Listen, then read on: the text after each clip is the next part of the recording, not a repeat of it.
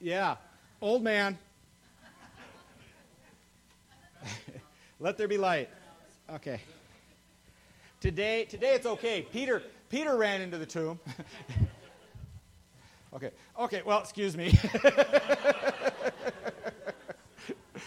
No, not today. Not today. Okay. 1 Corinthians 15 is a passage that, you might think it's not an Easter. Easter is supposed to be one of the Gospels, but the New Testament is written in response to that. And this is a good passage. So Jesus is alive again, right? He is alive again. It's not enough to say he's alive, but he's alive again. And then there's the question, which word is actually better? Alive is better, but again is really good. It's like steak is good, steak sauce makes it better, right? It's kind of like that. Again is such an awesome word to add to alive. It's because he's not alive still, like some ancient Methuselah who just hasn't died. He is alive again. He hasn't simply conquered death by, I haven't died, but he has conquered death by dying and coming back. And that is the promise that we have. And it's a powerful and valuable thing for us. Our hope is not in living. Our hope is in living again. Living with new bodies, living with bodies that can go into the tomb and come out without pain. Okay? In light of that, I'd like to share with you 2 surveys that come out of the United Kingdom. I don't know exactly the scope of these surveys.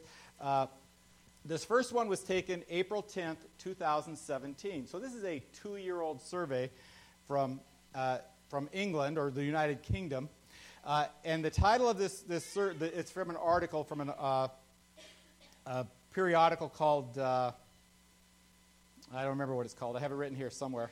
But the title is, A Quarter of Christians Don't Believe in the Resurrection. And the quote from the article says, fewer than 1 in 3 Christians in Britain believe word for word the biblical story of Jesus rising from the dead. 41% believing some sections should not be read literally, but the Palm Sunday poll for BBC found 23% of those calling themselves Christian do not believe in the resurrection of Jesus from the dead at all. And so you go, 23% of Christians, and by the way, you're defining Christian with a little bit of freedom there at that point. But let's call them 23% of people who profess Christianity in Great Britain in 2017 said they didn't believe Jesus rose from the dead at all. Now, that's 2017. This next one is from April 16th, 2019. Right? Today's the 21st. This was Monday. Or was that Tuesday?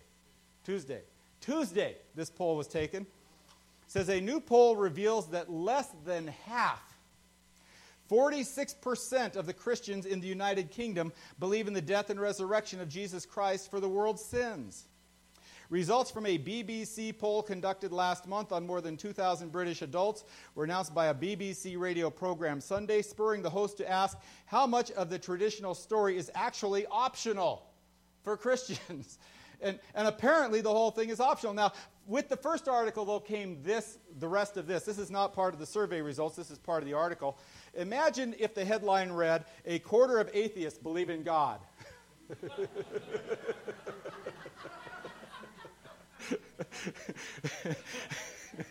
It kind of points out how stupid, right? It's stupid. I get in trouble when I say stupid.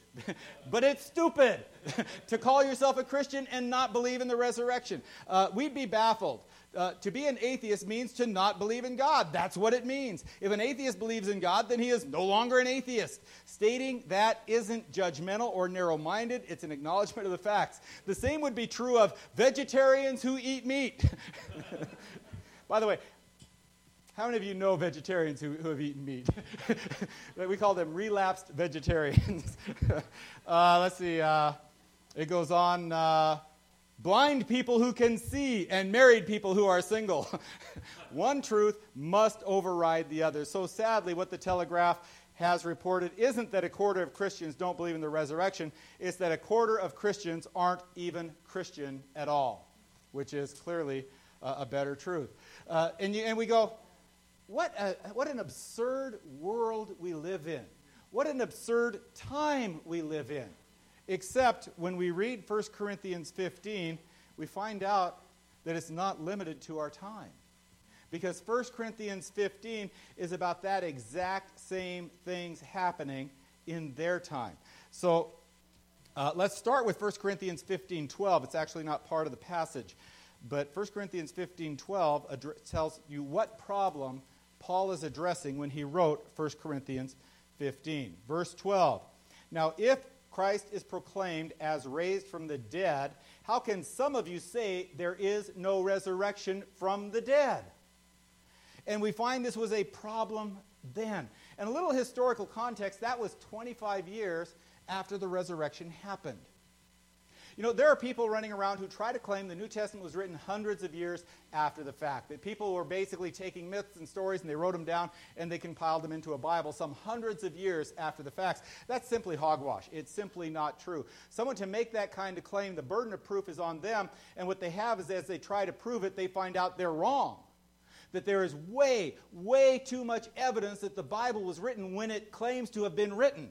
The quotations of the Bible, the places the Bible that has been found, the ancient manuscripts they find, there's way too much evidence the Bible was written at the time when it was claims to be written. And what we find is people who say it wasn't written then are trying to find reasons to not have to listen to the Bible. But that particular reason is bankrupt.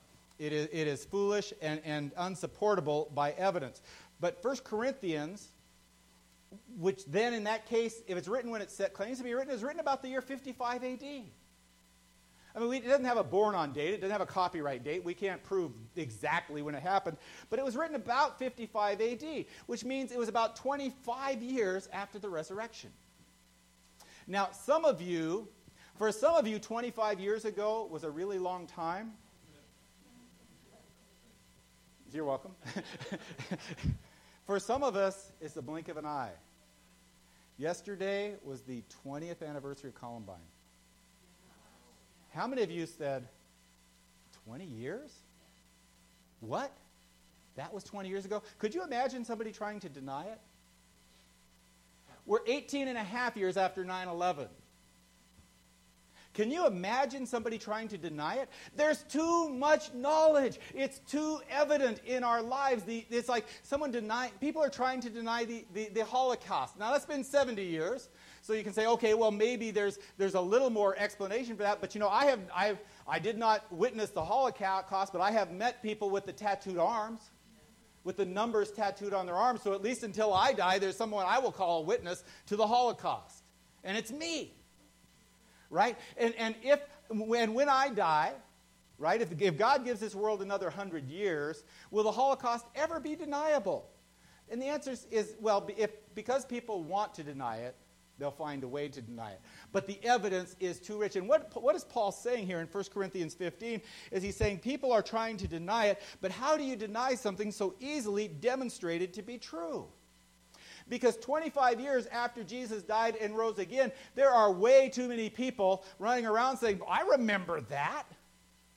I saw that. I know it's true. How could you possibly deny it? And they're telling other people the resurrection is true. And so we come into 15:12. If Christ is proclaimed as raised from the dead, how can some of you say that there is no resurrection from the dead? And I want to say that this is a case of Christians denying, that's the quotation mark, is that Christians denying the resurrection, because he says, how can some of you say there is no resurrection? And I'm going to say what the Telegraph said. They're not Christians at all. But they are calling themselves Christian. 25 years after the fact, people who do not believe in the resurrection are saying, yeah, I'm a Christian, I just don't believe in the resurrection. And you go, how is that even possible? But it was true. People were doing that. People who were in their midst. People who were in their fellowship. People who presumed to have enough authority to speak out. So that Paul, who is in Ephesus at the time he wrote 1 Corinthians, who is a day's or more sea journey away, hears about it, right?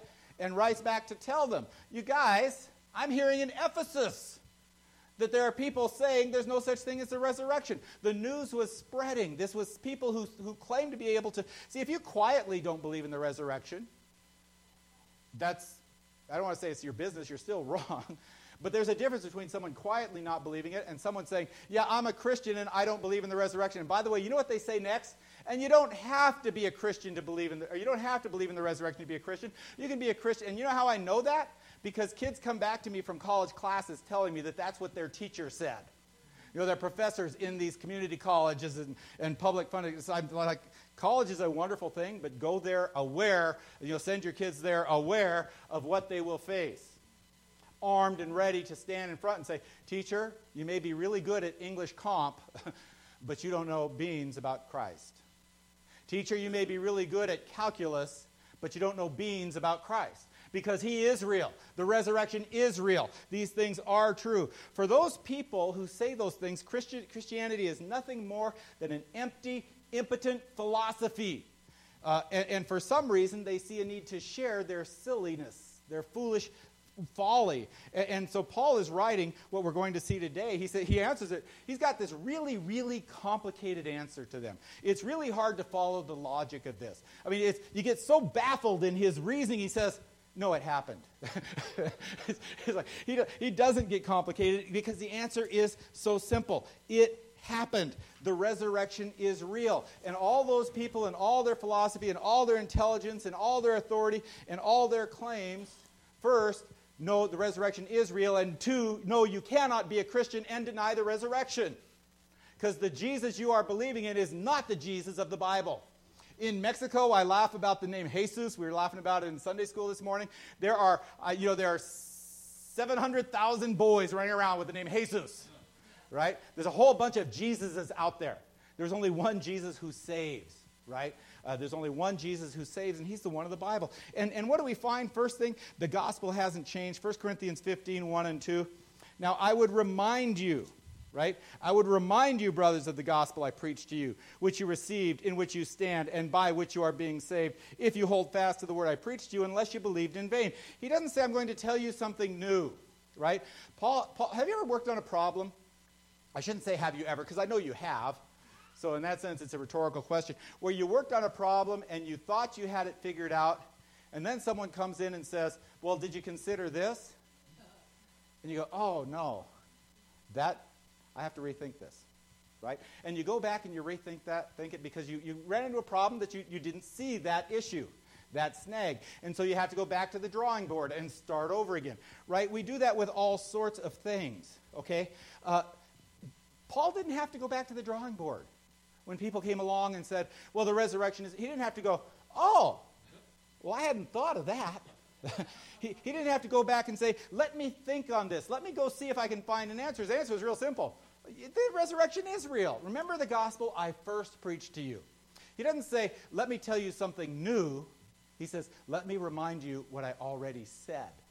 It was true. It has not changed. The Bible doesn't need a new truth or a new answer to a new problem. It's an old truth, and it's the one we started with. And that's the answer. Jesus, what do we tell little children? Right?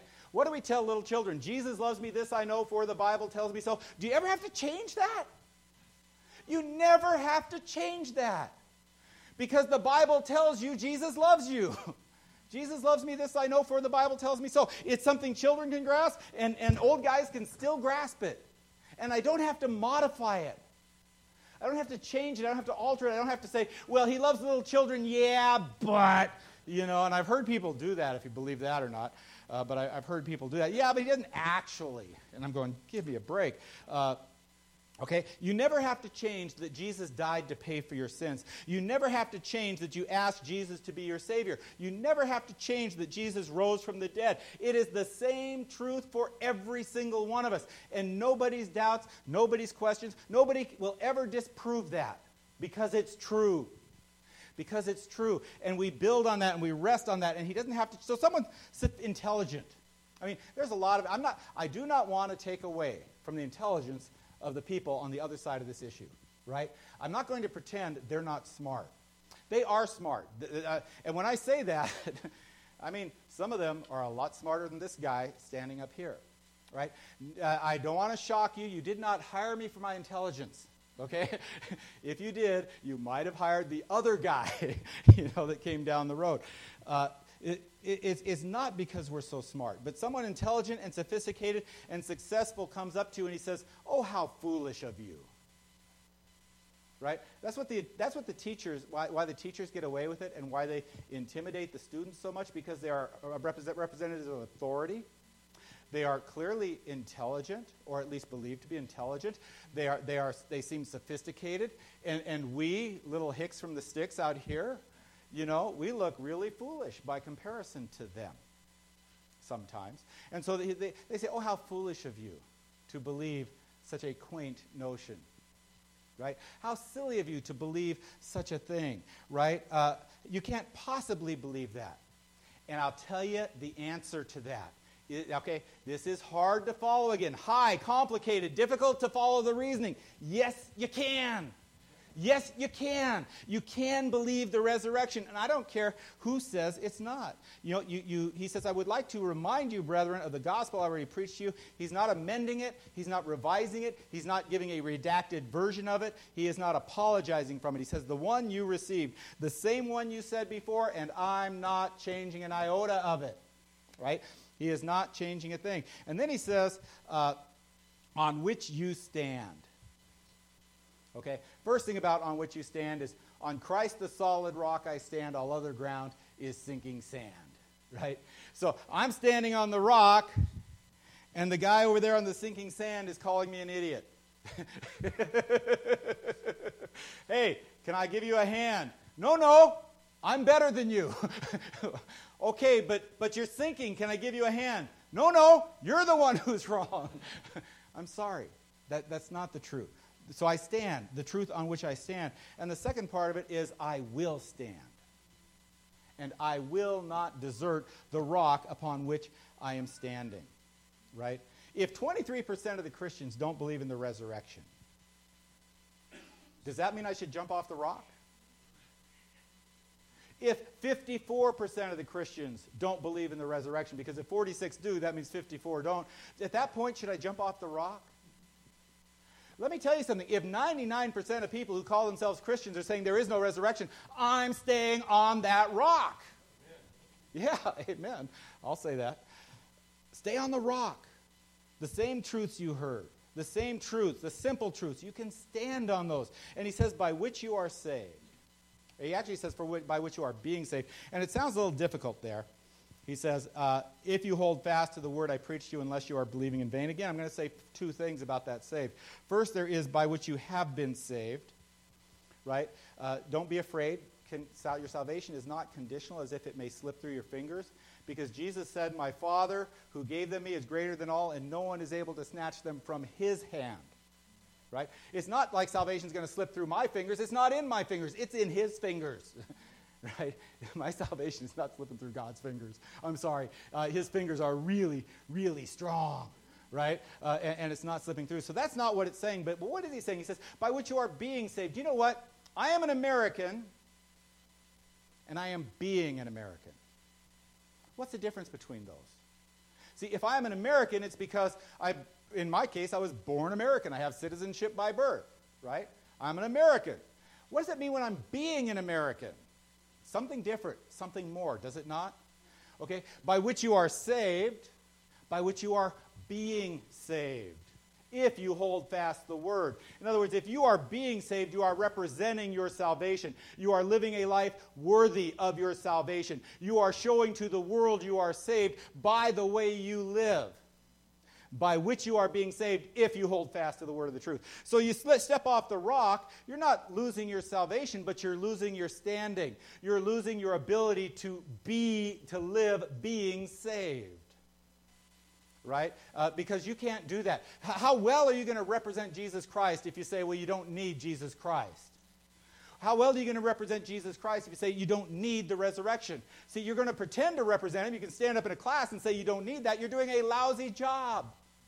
You are not being saved, okay? So I think that's all that's saying. We don't want to make too much out of that. And then we move on to verses 3 through 5. Really, it's 3 through 4. And we find the simple gospel. For I delivered to you as of first importance what I also received. Or as Paul didn't make it up. Paul did not make up the gospel. He did not sit down someday and say, I need to figure out how to tell people to believe in Christ. He didn't make up the gospel. He received the gospel, the good news, right? For I delivered to you as of first importance what I also received, that Christ died for our sins in accordance with the Scriptures, that he was buried, and that he was raised on the third day in accordance with the Scriptures. And then it says, and then he appeared to Cephas, and then to the 12. It goes on, and he appeared to more than 500 at one time, then to me last as of one untimely born. And he goes through the list there. He says, Christ died for our sins in accordance to the Scriptures, or accordance with the Scriptures. You know, we looked at this last week. If you weren't here last week, you missed one of the most awesome passages in Scripture, Isaiah 53, which contains this line, all we like sheep have gone astray, and the Lord has laid on him the iniquity of us all. Right? He died for our sins in accordance with the Scriptures. It's important to recognize that he didn't just die for our sins, which is hard to say just to that, but that it was in accordance with the Scriptures. This wasn't an on-the-way, as-you-go improvisation. God wasn't looking down and saying, well, plan A didn't work, what can I do now? Right? This was the plan from the beginning, the foundation of the world. He's not making it up. He's not grasping at straws. This was in accordance with God's plan from eternity past. Christ died for our sins in accordance to the Scriptures. And then it goes on, it says, and that he was buried, and that he was raised on the third day in accordance to the Scriptures. And that one's a little harder to look at. Well, I don't know where the Scriptures are for that. Well, again, we saw his burial in Isaiah last week, where he said he was assigned a grave with the wicked, but was with the rich, and was with the rich in his death. And we find his grave was supposed to be with the wicked, but he was then put in a rich man's tomb. It's completely, against the plans of the powers that be. We saw that. Psalm 16:10 says, for you will not abandon my soul to Sheol, or let your Holy One see corruption. And we find that Jesus did not see corruption. He was not abandoned. He was cared for. Hosea 6:2 contains a prophecy that says, after 2 days he will revive us. On the third day he will raise us up that we may live before him. Right? And so we find 3 days. We find according to the Scriptures. Jesus himself used this picture of Jonah as a picture of his own time. He says, even for as Jonah was 3 days in the belly, 3 days and nights in the belly of a fish, so will the Son of Man be 3 days and nights in the earth, or under the, I don't remember exactly how he says that. Accordance with the Scriptures. And so it's that simple. And then to seal the deal, to prove he's not just talking, he says, by the way, there's lots of witnesses. This was just 25 years ago. He doesn't throw in that just 25 years ago, because it's still valid for us today that at that time there were 25. There were witnesses all over the place. There was Peter. There was James. There were the apostles. There was 500 at one time. There was Paul himself, who says, as one untimely born. He says, there's too many witnesses. I've got a book, I've referred to this a few times, called Cold Case Christianity. A homicide officer looks at I can't remember the exact title, but basically a guy who was a homicide cop, the kind who was assigned, he was often assigned cold cases, 10, 20, 30-year-old cases to solve, and had expertise at that, who was not a Christian, applied his skills to the Gospels. and he looked for the evidence, and what he walked away with is the Gospels are telling the truth. But one of the things he said was, an eyewitness testimony does not decay over time. Because it was an eyewitness testimony 30 years ago, it is still valid as an eyewitness testimony today. Right? It doesn't change. It hasn't undergone 30 years of someone thinking about it. It was written down at that time. Right? And so these people, because they were valid eyewitnesses then, they are valid eyewitnesses today. They are still